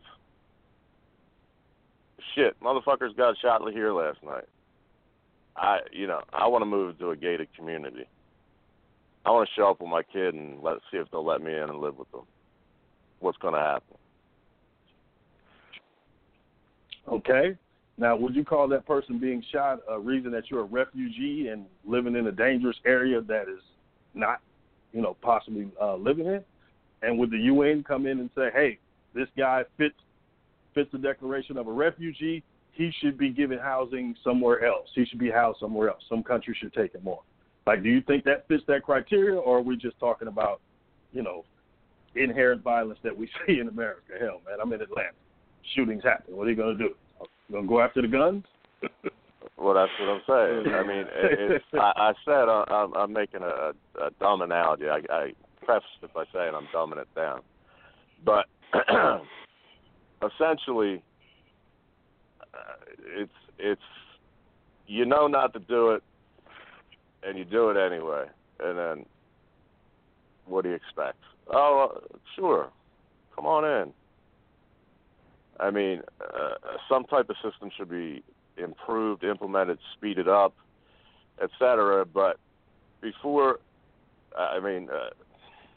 I don't know how to separate, but before well-read people like yourself explained it so eloquently as far as the difference between asylum and what have you. That's because I'm only one drink in, sir. Our crux of this show and the outrage is really not about Mexican folk or whoever. It's more about, and it's not, about supporting sexual harassment. None of that shit. It's about, and it's my words, not yours. My words, not anybody's. It's about the 20-year-olds, white, generally clueless male and females that vocalize things, having never met a Mexican person, a black person, a gay person, a purple person, whatever, to a point where they're the outrage getting people losing jobs for half the shit that didn't even happen. And I'm not flipping subjects here. We just cover everything that's going on at the moment. But it's that's who we attack generally for an hour or two. And I joined in late tonight, but it's preposterous how these people. I mean, I'm sickened by my generation in a way. I'm 48. People that are 40 and 50 that produced these children and didn't raise them correctly with any amount of discipline, any amount of common sense, and just, fucking. Well, I would say this to that. I would say argue the actual issues and treat the people as, they're just people, because no matter what, man, if you want to find a bad actor on the other side of the argument, you're going to find it. Especially Facebook, Twitter, wherever, you'll be able to find it. Somebody who doesn't know the issue and is just talking, or, as y'all say, y'all infamous virtue signaling and all that, you're going to be able to find that. The same way if I want to find the most hardened Nazi Trumpist, I can find that guy online, and then I can say that represents the Trump side and all Trump arguments. It's more important to stick to the issue than it is to look for that, because now we got access to so much of the population, dude. You can find it. Like, you're gonna find the raggedy actor. That has always been my argument for all of it, is that it's not about, like, we make it left and right, and because that's kind of the shtick too. But the whole thing really is there's no common sense anymore. It's not about nobody's ever arguing about, okay, what's the right way to deal with this. It's always, well, it's our way to deal with it. And your way sucks because you're fill in the blank. And we don't care, even if that's a good way. There's no way that's going to happen because you're a Trump supporter. The Trump supporters are, well, there's no way that's going to happen because you're a Clinton guy or a Sanders guy or whoever's coming along next. Instead of that problem being looked at purely as a problem that would benefit all Americans and even, I dare say, Mexicans and Canadians, and maybe even further globally than that, if that problem was solved. But nobody really wants to solve it. Yeah, I mean, we're kind of run by ideologues now. So it's a winner-take-all system. We talk about wanting to solve it, but nobody really wants to. Nobody has the willpower to actually go, I think there are a lot of people who want to, but I think they're drowned out by the swarming masses of the, people who don't study the topic. They just know what team they're on, and they're riding for their team, and that's just that. So I think that those are that's the majority. But I think let's be honest. People within there. Yeah, let's be honest. I mean, immigration is a pretty heavy issue. That is not a black and white, cut and dried thing. I mean, there's so much going on there that I don't think there's things I know about immigration. You could spend a long time getting to the root of that problem. Look, there's things I know about immigration. If I told you, would scare the hell out of you. Oh, no doubt. I'm sure for every, as you said, I'm sure for every story where I can find you the white picket fence guy who had the illegal immigrant do whatever, you can probably give me one from the other side of some god-awful thing that happened at the border or wherever else.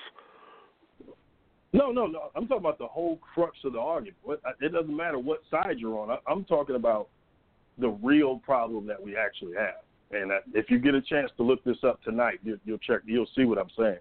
The birth rates of Europe, Canada, and North America are really low.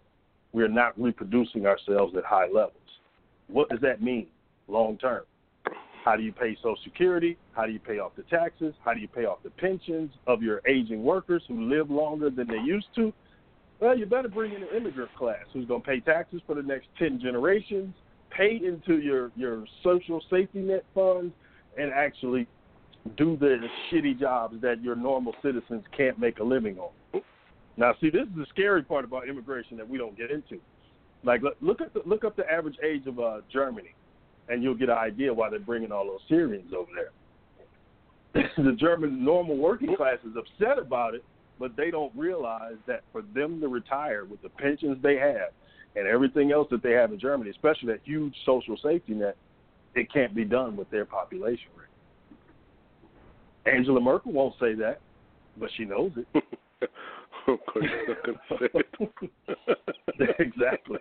It doesn't play good on the campaign. Fair enough. Yeah, no, but you're right though. I mean that issue is so deep that it's not just about immigration. It branches out into so many other things that. I'll be honest and say I'm not smart enough to discuss it. Yeah, well, you need taxable workers. And if we're being real, Steve Jobs' dad was a Syrian. He was an immigrant who had nothing. So the immigrants who come in, who you spend the least amount on as far as education, housing, and everything else, the benefits are the ones who break through, kind of overwhelm what you spend initially on them. And not to mention, like I said, that tax burden. Nice to bring in a new class of folks to help pay off things. We got the Tim and Tom show got really intellectual all of a sudden. Shit's getting heavy. Well, immigration, legal immigration, is quite fine, but the issue is going about it illegally, and I don't think there may be some. Kind of like we were talking about, you could find the assholes. Let me just ask you this one question: if we could put a man on the moon 40 years ago, do you think we could stop illegal immigration if we wanted to? This is just us. There's no. I don't mean to sound like one of those weirdos, but that was the year I was born, and I'm not so sure about that they did, but I get your point. Okay, now if you owned a farm and you had to get your harvest in regardless of whatever, and you can only do it at a certain price point because globalization has squeezed your profit margins so tightly now that you can only pay X amount of dollars that most people can't survive on. Do you want them to slip in or do you not? I don't. You see? I mean, I really don't. That's a genuine opinion. I understand that's your opinion, but I said make yourself that farmer. No, I mean, it's kind of like I'm not going to go there, but it's kind of like an argument to put yourself in another man's position, but you're not in another man's position. You're in your own position. Yeah. And I can only speculate what I'm thinking. Because the working class argument to that is always, well, if you bring in a low-labor, low-skilled class, they're going to drive down wages. They're going to have certain jobs that used to, be highly skilled. You de-skill them and give them to people and pay them under the table below minimum wage. That hurts me effectively at some point during the, during the economic cycle. So I get the working class argument to it too. But all I'm saying is the upper tier who makes things happen, if they didn't want them here, they wouldn't be here. That's really my argument on it. Okay. Well, that's another topic in general, which I'm on board with. In that, but shit, if tomorrow wasn't the NBA draft show, we could go overtime into about 3:00 in the morning because then we could really rant. But Yeah, man. You got strawberries on the vine, you want them picked, man. So that's why I try to say put yourself in their moccasins, because you can see why, you know. I've always maintained, because of, you know, personal, highly personal experiences in this nature of how things are really run. It was laughable when it first started with outrage and division and shit like that. But I mean, I don't want to take 2 hours, but I'll just go with, and I'm sure it extends to Atlanta and everywhere else, people that are real, like yourself, and not the I'm on one side, I'm just going to run with it and hold a sign and not even know what the fuck I'm talking about.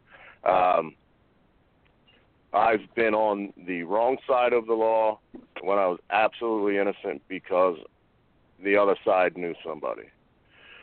I've been on the right side of the law and a benefit of knowing somebody where I should have got something done. And that's a very small example that's a trickle down from the reality that politicians are basically puppets, and the wealthy basically run the country. And that's what makes it laughable to me, where people are outraged every 2 seconds because they don't even know how it works. But you don't want to smarten them up because they're too dumb. I think every government is fearful of a well-informed, smart population. And I would go check out, there's this guy, Tristan Harris. He does social media integrity, I guess you would call it. But he quit his job at Google because he said these devices, they've figured out, well, not figured out, but they've studied people and figured out what gets the best reaction, what keeps people most engaged, and that's how they, drive the attention economy. So if you run a headline that just simply tells what happens, okay, nobody's going to click on that. But if you run that same headline and you rephrase it in a way that pits one against the other or says, this is happening, how ridiculous is this? You get all kinds of, hey, that's terrible. Hey, how did that go down? You get all kind of clicks, you get ad money and everything else. So that's the process we're in. This is all new. Like, you know what I mean? Like, we're doing all of this. This is the next frontier. We're doing all this in real time. I do. Like, how many times do you touch your phone a day? Probably more than I touch myself or humans. You actually counted? Yeah, because I wanted to take the test because the guy, made the challenge. So I said, okay, let me try to see how many times I actually do it during the day. And, checking mentions, updates, news stories, reading articles, watching videos. It's like, damn, 500 times. And this was with me knowing that I'm checking it on my, you know what I mean? This ain't a day where I didn't think about it. So I reference old school rap often. So for any of you 20-year-old white girls who think I'm being racist, fuck you. But to quote Grandmaster Flash in the Furious 5, it's all about money, ain't a damn thing funny. You got to have a con in this land of milk and honey. And he was smart to it back in the day. Yep. He knew it's all about money, money-driven wealth, etc. It's not liberal and fucking. Unfortunately, we have to classify ourselves like this year, I guess, to be Democrat or Republican. It is, but only to a point. Okay. Well, the right-left thing. I mean, that exists, but it doesn't exist at that 1% level. Right. They could care less. Those guys don't care. No. Yeah, those guys don't care. That's a matter of, okay, what direction do we want to go to where the profit is the heaviest? Oh, that's the Democrats? Fine. Throw your money behind the Democrats. That's the liberals? Or not the liberals, because I guess you guys don't really have that. If it's, I guess you really only got two choices there, really. Whichever side it is, that's where the money flows, or the most money. And really, let's be honest, that's the best, usually the easiest way to get elected, except for the last time, where that didn't turn out to be so, for some strange reason. But usually the guy who spends the most money is usually the one who wins. Well, you should have voted in Jesse the Body. With the Democrats and the Republicans, because they're just like big gangs. Out here in Minnesota, we're fine. Hey, but hold on. You run that race 3-way and you put Jesse on the mic against those two, what happens? Let's be honest. What should happen, but it's very strange. And as a Canadian, it's even more fun, or not fun, but more interesting, because your guys' politics is so different than ours in some ways, and so the same in others. But well, you guys are pussies. No, just kidding. No, but you guys. Well, we do. We're conformists. I say that jokingly because we're friends. But you guys are more trying to chill and just like when that dude ran over 15. When that dude ran over 15 people in the car and he's pointing a gun at the fucking cop, you guys just kind of talked him down. Shit. Fuck that. His head should have been splattered. And in the same breath, when a guy walked into our parliament with a gun, to our government building waving a gun around, they shot that motherfucker and piss around. Good. They didn't play. They didn't try to talk him down or anything else. You got shot, good, fuck, bang, dead, and done, next. Yeah, you can play with the regular population, but you don't play with power. Yeah, they will kill. We don't tend to dwell on things here. It's okay. That's what we're going to do. That's what we're doing. Like, actually today, pot was legalized today in Canada, nationwide. Yeah, that's a beautiful thing, man. Smart. Nationwide. Smart. And it was just a matter of, you had your chance to vote. Hold on, before you move on, though, let's go incentives on that. Now, if you guys had a prison system that made a lot of money and housed a lot of people, that vote wouldn't have been so easy. Like, well, you see what I mean? Possibly. But incentives drive. The point I'm getting at is here is once the government got the will to do it, you had your chance to vote yay or nay for who was, was part of the platform in the federal election. If you vote me in, I'm going to legalize it, and the other guy was, no, I won't. And people voted for the guy who said he would. It passed actually a month sooner than they said it was going to, and in 6 weeks here, nobody will care. Yeah, I'm deadly serious. Nobody will care. It'll be okay. That shit's legal now, whatever. Moving on, just like gay marriage was in Canada. Isn't Seth Rogen originally from Canada? Yeah. Who? There you go. Seth Rogen. Yes. Yeah, just the idea that we're legislating what you can do to your own mind is already ridiculous anyway. The idea of drug laws. I mean, this is some throwback shit. Well, there again, we're also working on the assumption that the population is smart enough to know what they're doing to themselves. And there are some of the population that aren't. As is, we can give you examples as, I don't know about in the States, but I'm sure it's even worse, where people OD in ridiculous amounts. So they're obviously not smart enough to look after themselves. Well, that's a problem of education, though. As opposed to telling people drugs are scary, don't touch them, the more proper response would be to educate people about drugs. Hey, what's a safe dosage? What should you try? What happens when you take these drugs? Instead of telling people these crazy stories, it would have been more sensible to legalize things and educate people about what drugs do, and then you get a better process. You push things to the black market, what do you get? Violence, people using the things irresponsibly, not knowing about them, trying them out on a whim, and that's where you get the horror stories. Fentanyl. Canada will be proud to always just drink beer. Well, me too. And y'all gonna make a windfall on tax of marijuana. Believe that. Y'all gonna make a boatload. I joined late, and Nas, you joined later, but you're welcome to hang out because I want to ask Tim if he talked about the Nick DiPaolo story. I did not because I knew if you showed up you would want to. So I did not go there. No. What did old Nick DiPaolo do? How much we got? You got 20 minutes, so you got time. All right, cool. Y'all are both familiar with Nick, right? Yep, I am. He's, in my opinion, a very funny comic. I wasn't even into a political thing until just recently, to where I just thought I feel whatever's correct is the way I'll sit on which side or whatever. But you almost have to be one or the other in some way. So anyway, I enjoyed Nick for a while. I did stand-up comedy on a lower level for a while. Always thought the way he phrases things was hysterical. What's up? Always thought he phrases things very funny. He's been at it for 30 years, etc. He's had hecklers that he's had, verbal spats with, but never in his life until this wonderful generation.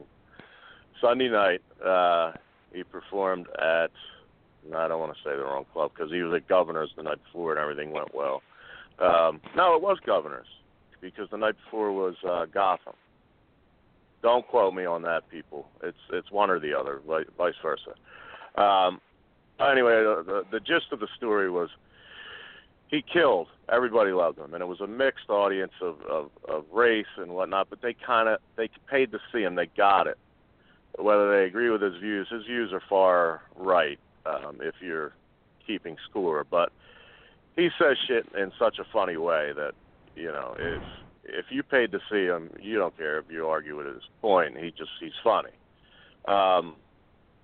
So he does his set, and he stepped out of the dressing room unknowingly because he's played there before, and they send the crowd out the other way. Generally, he was just kind of stepping out of the small green room, and now he's in a boatload of people that just attended his show, and he's shaking a couple hands. They're saying, "Great show, you killed, thank you, I had so much fun, blah, blah, blah."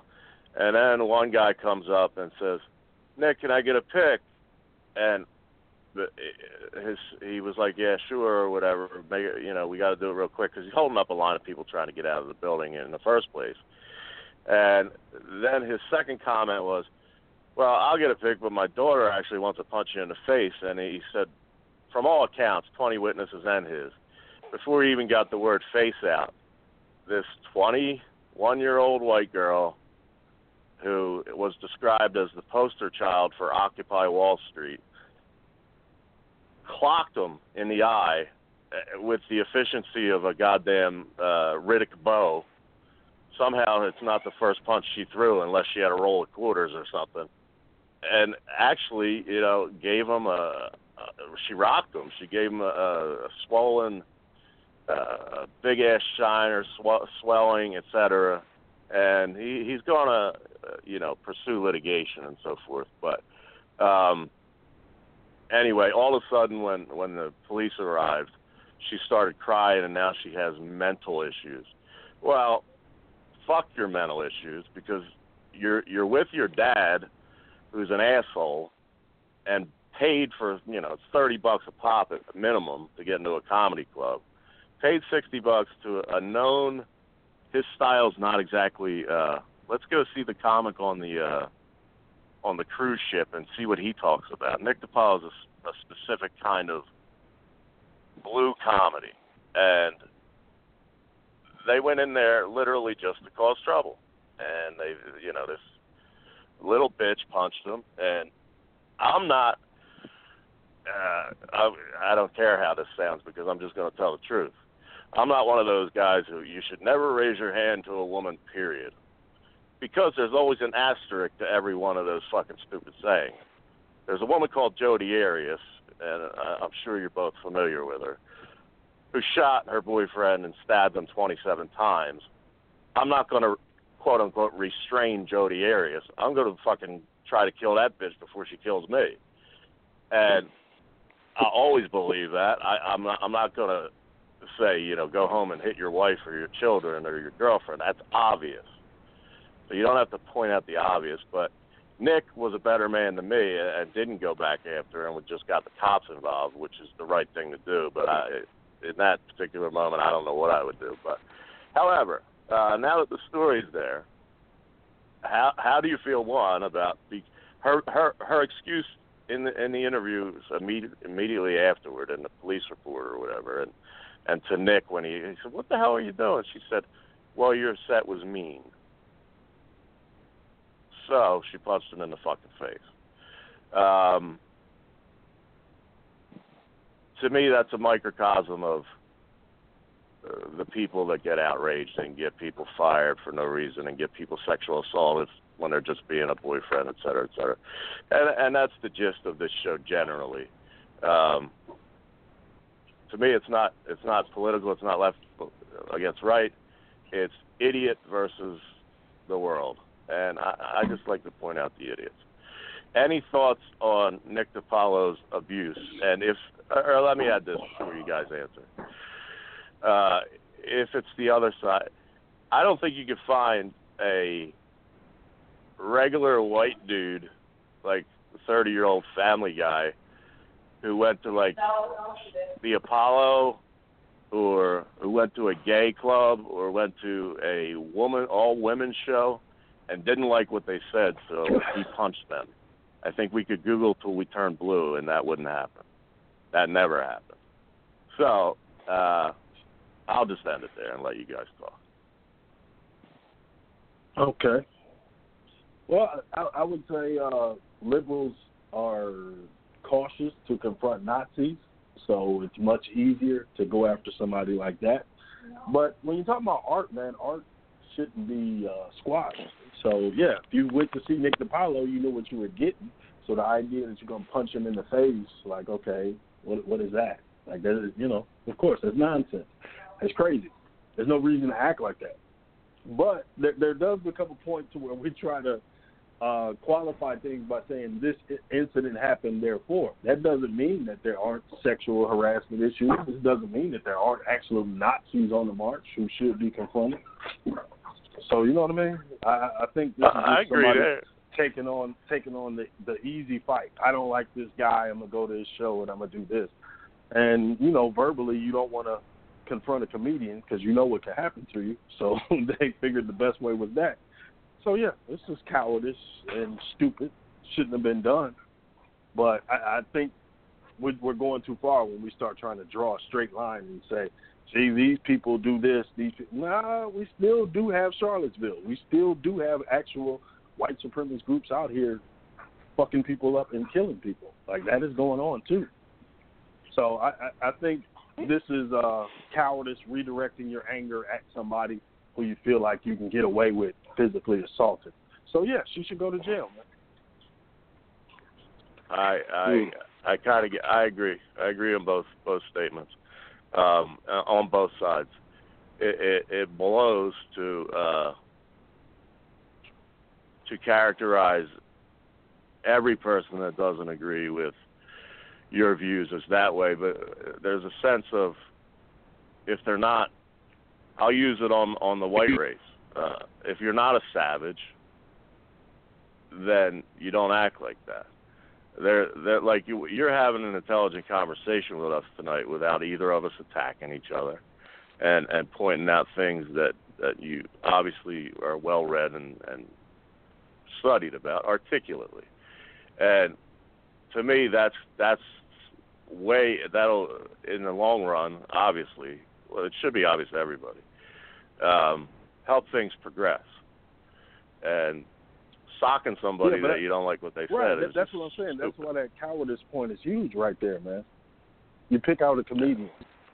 But go ahead, my man. Tim, you got anything on Nick? Well, that's kind of the problem with the whole situation, though, is that everybody tries to want to paint everybody with we're talking about the sides or whatever else. That we're just going to paint everyone with this big, broad brush here. Okay, you like Trump. Well, he must be a white supremacist bigot. Not necessarily. You like Clinton, therefore you must be a fill in the blank. Not necessarily.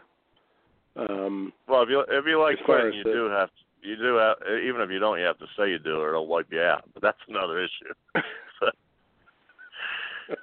As far as the comedian goes, you can't go to the physical violence in that space. If you were that outraged, you should have got up and left. It's real simple. That's. I mean, while I'm on comedians, just because it's fresh in my head from last week, this Kathy Griffin, this maniac who had the president's head severed in a Kathy Griffin. This goofball. Yeah, but see, with her, I go the same way though. She should be given the same, length to do whatever her art is. Now, how many people actually want to sign up and listen to that art? That's a whole other story because she's not really funny.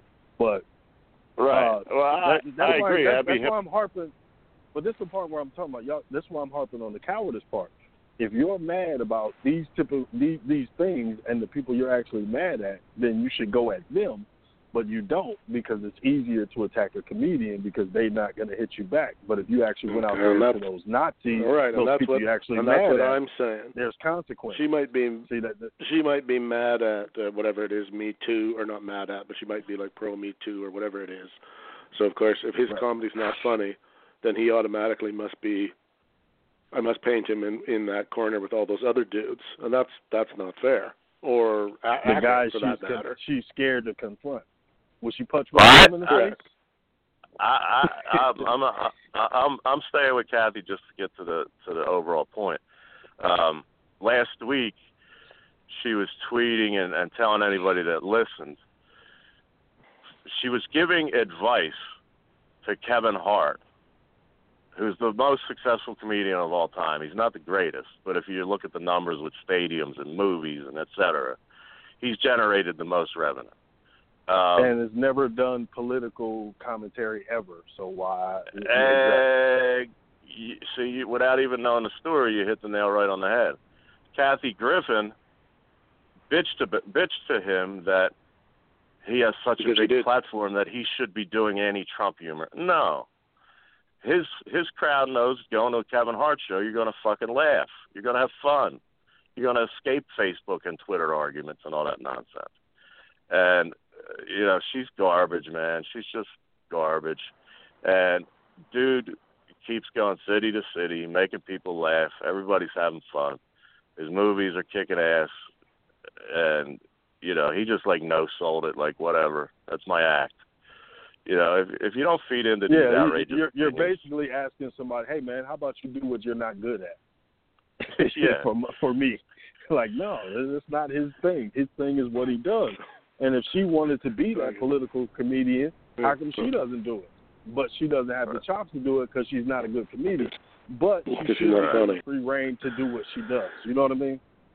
We should be restricting her and making her apologize and all of that shit. Let her do what she does. I agree.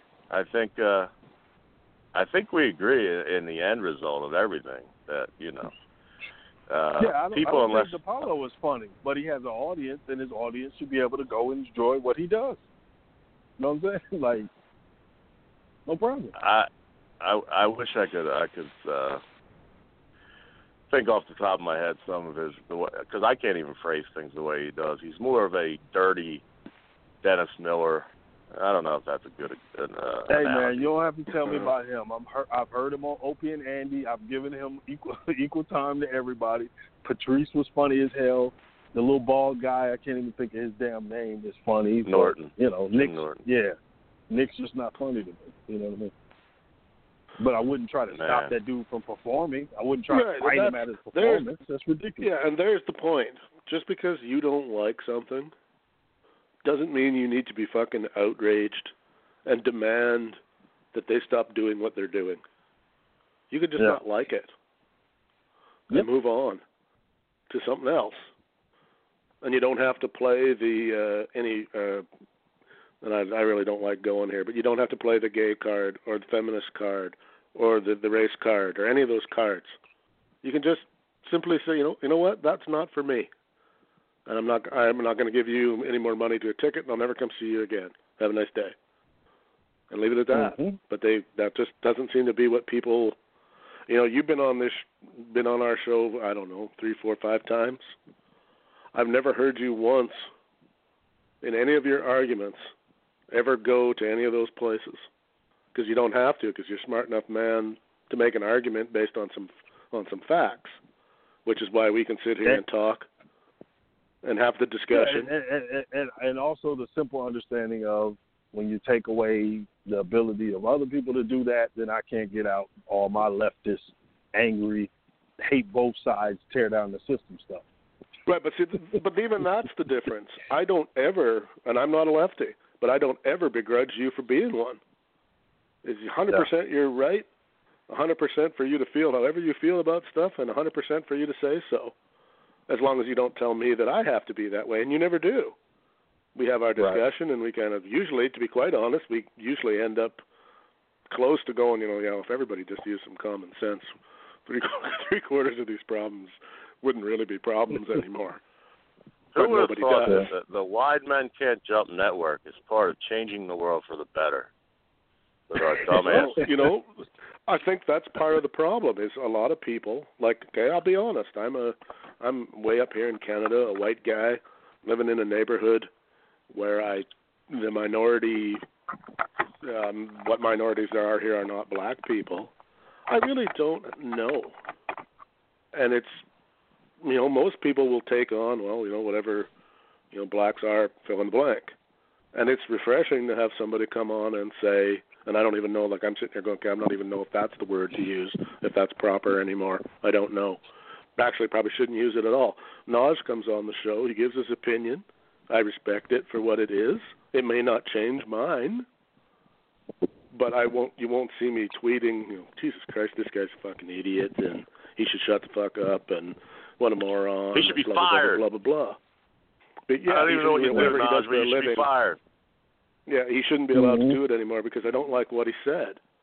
No, it's the total opposite. If anything, it gives me another perspective on how things may be, especially about things that maybe I don't know as much about as I'd like to think I know about. Yeah, man, and that's why you need different opinions from everybody. But the other part of it is because people go in on PC all the time. I think what people miss on PC is business language, man. If you're representing a corporation, they don't want you out here saying things that are going to stop people from spending their money with them. And that's why a lot of people get fired a lot of times because they say things, and the board is like, dude, you got to get out of here. We're trying to get some of everybody's money, not just some of it's not necessarily money. It's not necessarily that we think what you said was right or wrong. The popular opinion says it's wrong, and that's who pays our bills. So.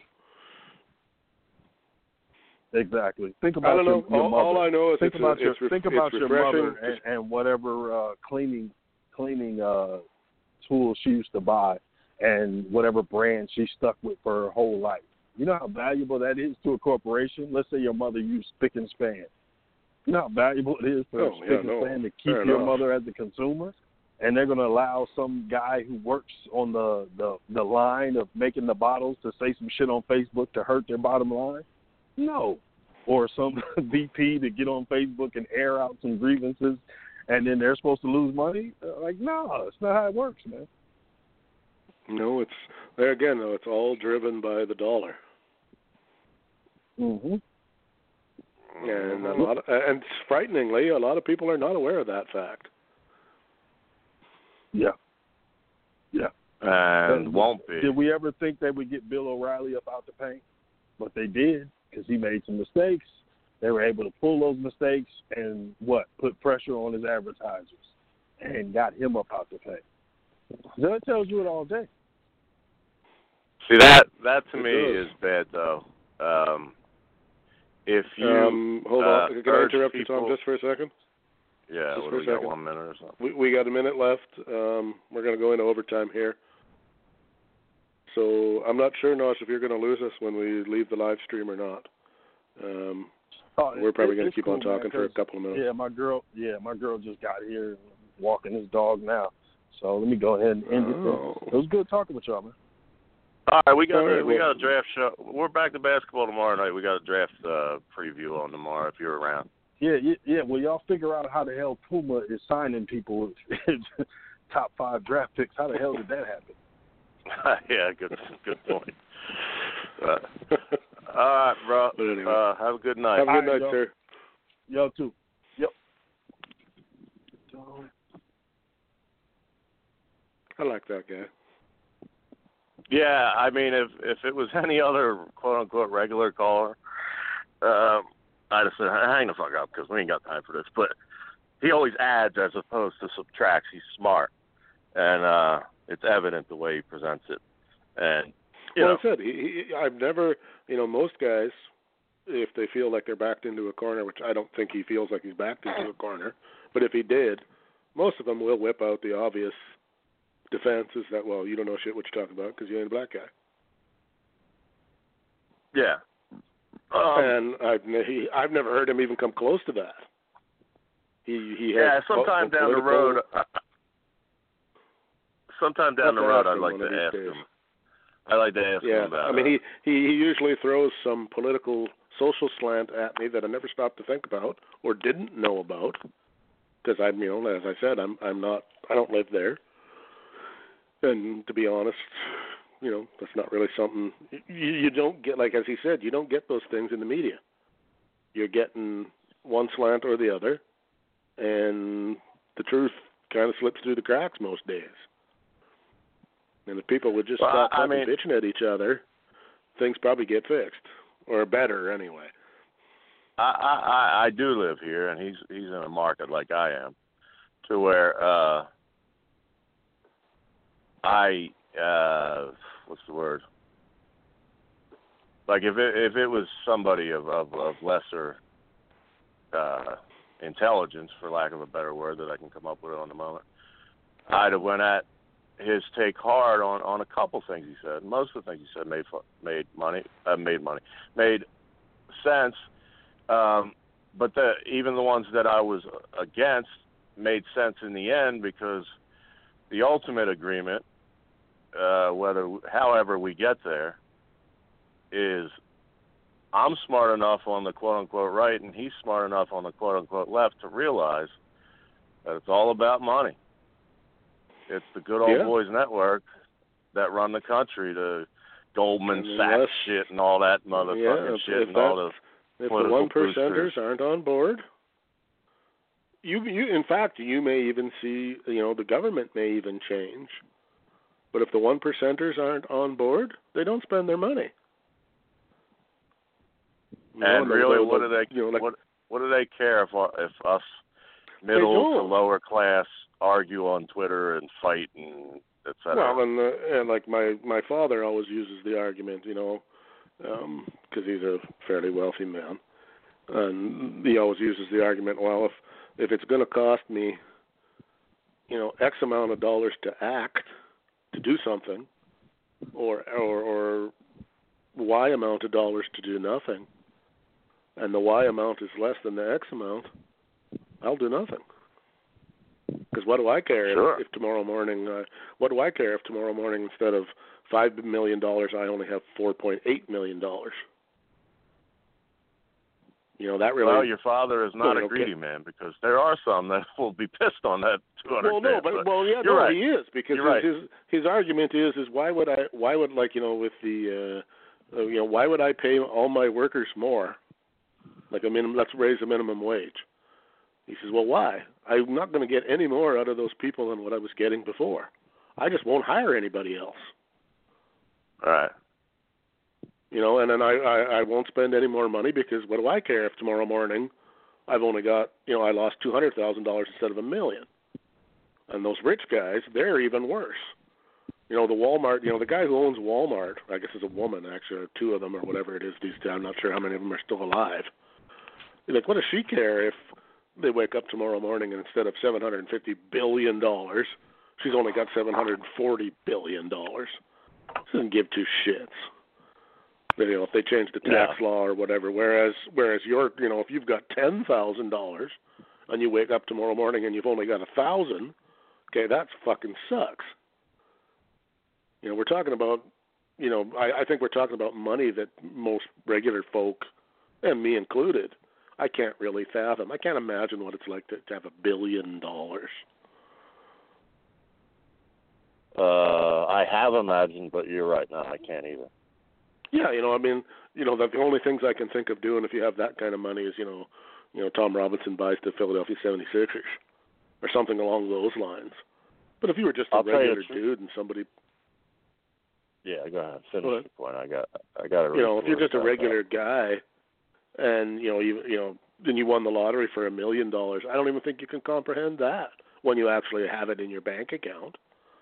When you're looking at 7 digits.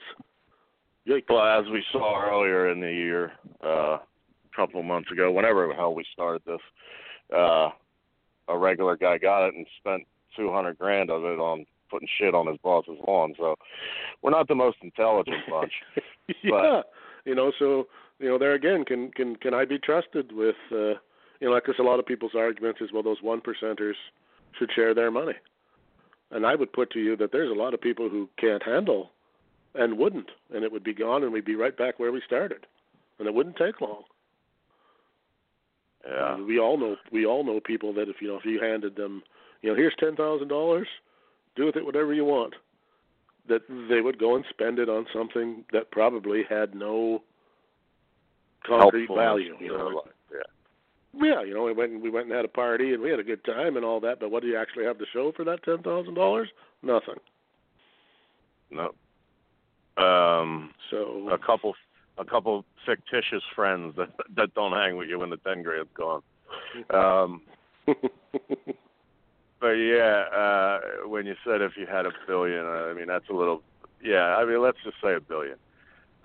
My current situation is, hopefully, knock on wood, improving by the day, which I'll get into after the fact and share with our vast listening audience. However, the last couple of months have been different, and our show's generated some revenue to keep me alive and keep the lights on, so to speak. But, however, if you were to give me that kind of money in some irresponsible or depressed or anxiety, et cetera, moment, I would certainly probably, that's kind of cool. Certainly, if I wanted to improve my quality of life, which I desperately did at some point, I would try, like you said, instead of a party, I would try to invest in something where I could be busy, because that's the only thing I'll defend about money can't buy happiness, because in a person who goes through, phases of inactivity due to, stress and so forth, if you have money to take away that stress, yeah, you might go out one day and jet ski like, hey, this is so great, but if you don't have something to do, responsible, when you're a personality type like mine, you're just going to die maybe even sooner than you would had you not had the money, because I think what you do today, Tom, well, I slept till about 8 p.m., and I figure I'll drink. I figure I'll drink tonight, because then have a bunch of friends over or whatever. Like if you don't have a stable environment, it's just, we get used to as humans a pattern of behavior. If you're not doing anything, you're fucked. Like I said, the first thing you really should do, and that a lot of people never do, you go buy a house and you pay for it, so that no matter what else happens, you have a house. You have somewhere to live. That would, regardless of whether, if we're talking about, $1 billion might be insane, but in the States, you could win the Powerball or something where you could easily win, $100 million. So you go out and buy your $1 million house. All right, fine. Like you said, you probably should have, at least if you don't have a job, you should own something so you got something to care about, whatever it might be, whatever. Let's say for you, for instance, you start up, I don't know, Tom's Courier Service, let's say. You go buy a couple of vehicles and hire a couple of people and start moving some freight around or whatever, so that you got something to do, something to keep your mind occupied, et cetera, et cetera. Then the rest of that money, you really should probably take about half of it and just fucking put it away. And that way, if you piss away the other $38 million or whatever you got left, you should be able to live off the interest if you never do another thing in your life. Sure. But people don't do that. People don't do that. People look at that and go, okay, well, I still got $50 million. It won't hurt me to take another $1 million out of there. It won't hurt me if I. Or like I had a friend once. He's always, if I won $250 million, I'd buy the Toronto Maple Leafs. Okay, well, back then you could do it for that. Now you wouldn't even get close. But I said, okay, so you bought the Toronto Maple Leafs with your $250 million. How are you going to run them? And he's like, what? I said, well, you've spent your $250 million to buy them. Okay, you own them now. Yeah. What are you going? How are you going to pay? How are you going to pay the day-to-day? Of anything your for staff, that matter. Like even, et cetera. Yeah, I mean, even with the house, like a lot of people do that. Like here, I'm sure they have equal things down there too, where there's the hospital has a house lottery. It's $500 for a ticket, but you can win some outrageous fucking mansion type place. And I always used to tell people, well, that's all well and good, but I can't afford to live there. Well, what do you mean? You got a $1.2 million house. It's paid for. I can't pay the taxes on that motherfucker. Like, I couldn't afford, I'd have to bring in 20 people to mow the lawn. All the day-to-day things, the taxes, the upkeep, the blah, blah, blah, blah, blah. You can't afford to live there. Unless you can't get some more money from some. You can't bring in 20 people at the border because they were, the kids were snatched away. Well, even they want to get paid something. If you just had if you had your regular $45,000 a year job, well, you can't afford to live in a place like that. The taxes are probably $30,000. And Lord forbid anything ever went wrong with it, you couldn't afford to get it fixed. You don't have the money to live there. But people don't see that stuff. They just spend. I don't know how the hell we got to spend, but. Well, this was a abbreviated version, and we're already in overtime. I think we might F our stuff for tomorrow, right? If we don't bail soon, is that the way it works? Yeah, I think we'll probably get out of here, and we might have to pull a normal Friday episode or Saturday episode or something, depending on the schedules, to make up for tonight. Yeah. But tonight was kind of a weird one. I don't know how many stories you got into that we shared, but well, I got into them, but I didn't get into them much when I was talking to myself. So, it's kind of hard to really cover them deep down when you just give my opinion. But you know how that goes, right? It's only my opinion, and I'm sure by Friday or Thursday there'll be more. I don't think that's even a worry. Yeah. we can be certain in the knowledge that just because we come to some conclusions that make sense, nobody else will. I'll just keep on trucking. Yes, sir. Fair enough. Oh, I cool. guess we'll call that a night then. And for those of you who suffered through the menagerie, thanks, and thanks to Naj for calling. Always entertaining when he rings in. Thanks to Tom Robinson for making an appearance. It's always nice when he shows. And yeah. Because that's another Tim and Tom in the books. So have a good night. Yeah, I'm using my contract leverage and all that kind of shit. And my talent. What are you trying to get a raise? Is that what this is all about? Well, I got one. It's like a Kawhi Leonard deal. I got a one year left on my wide men jump, and I'm trying to, show how valuable and basically go into business. Oh, you're trying to leverage yourself into a bigger deal. Oh, well. So get a max I'll have contract. My people call. I'll have my people call your people. All right. All right, man. Have a good night. All right, peace. We're out of here.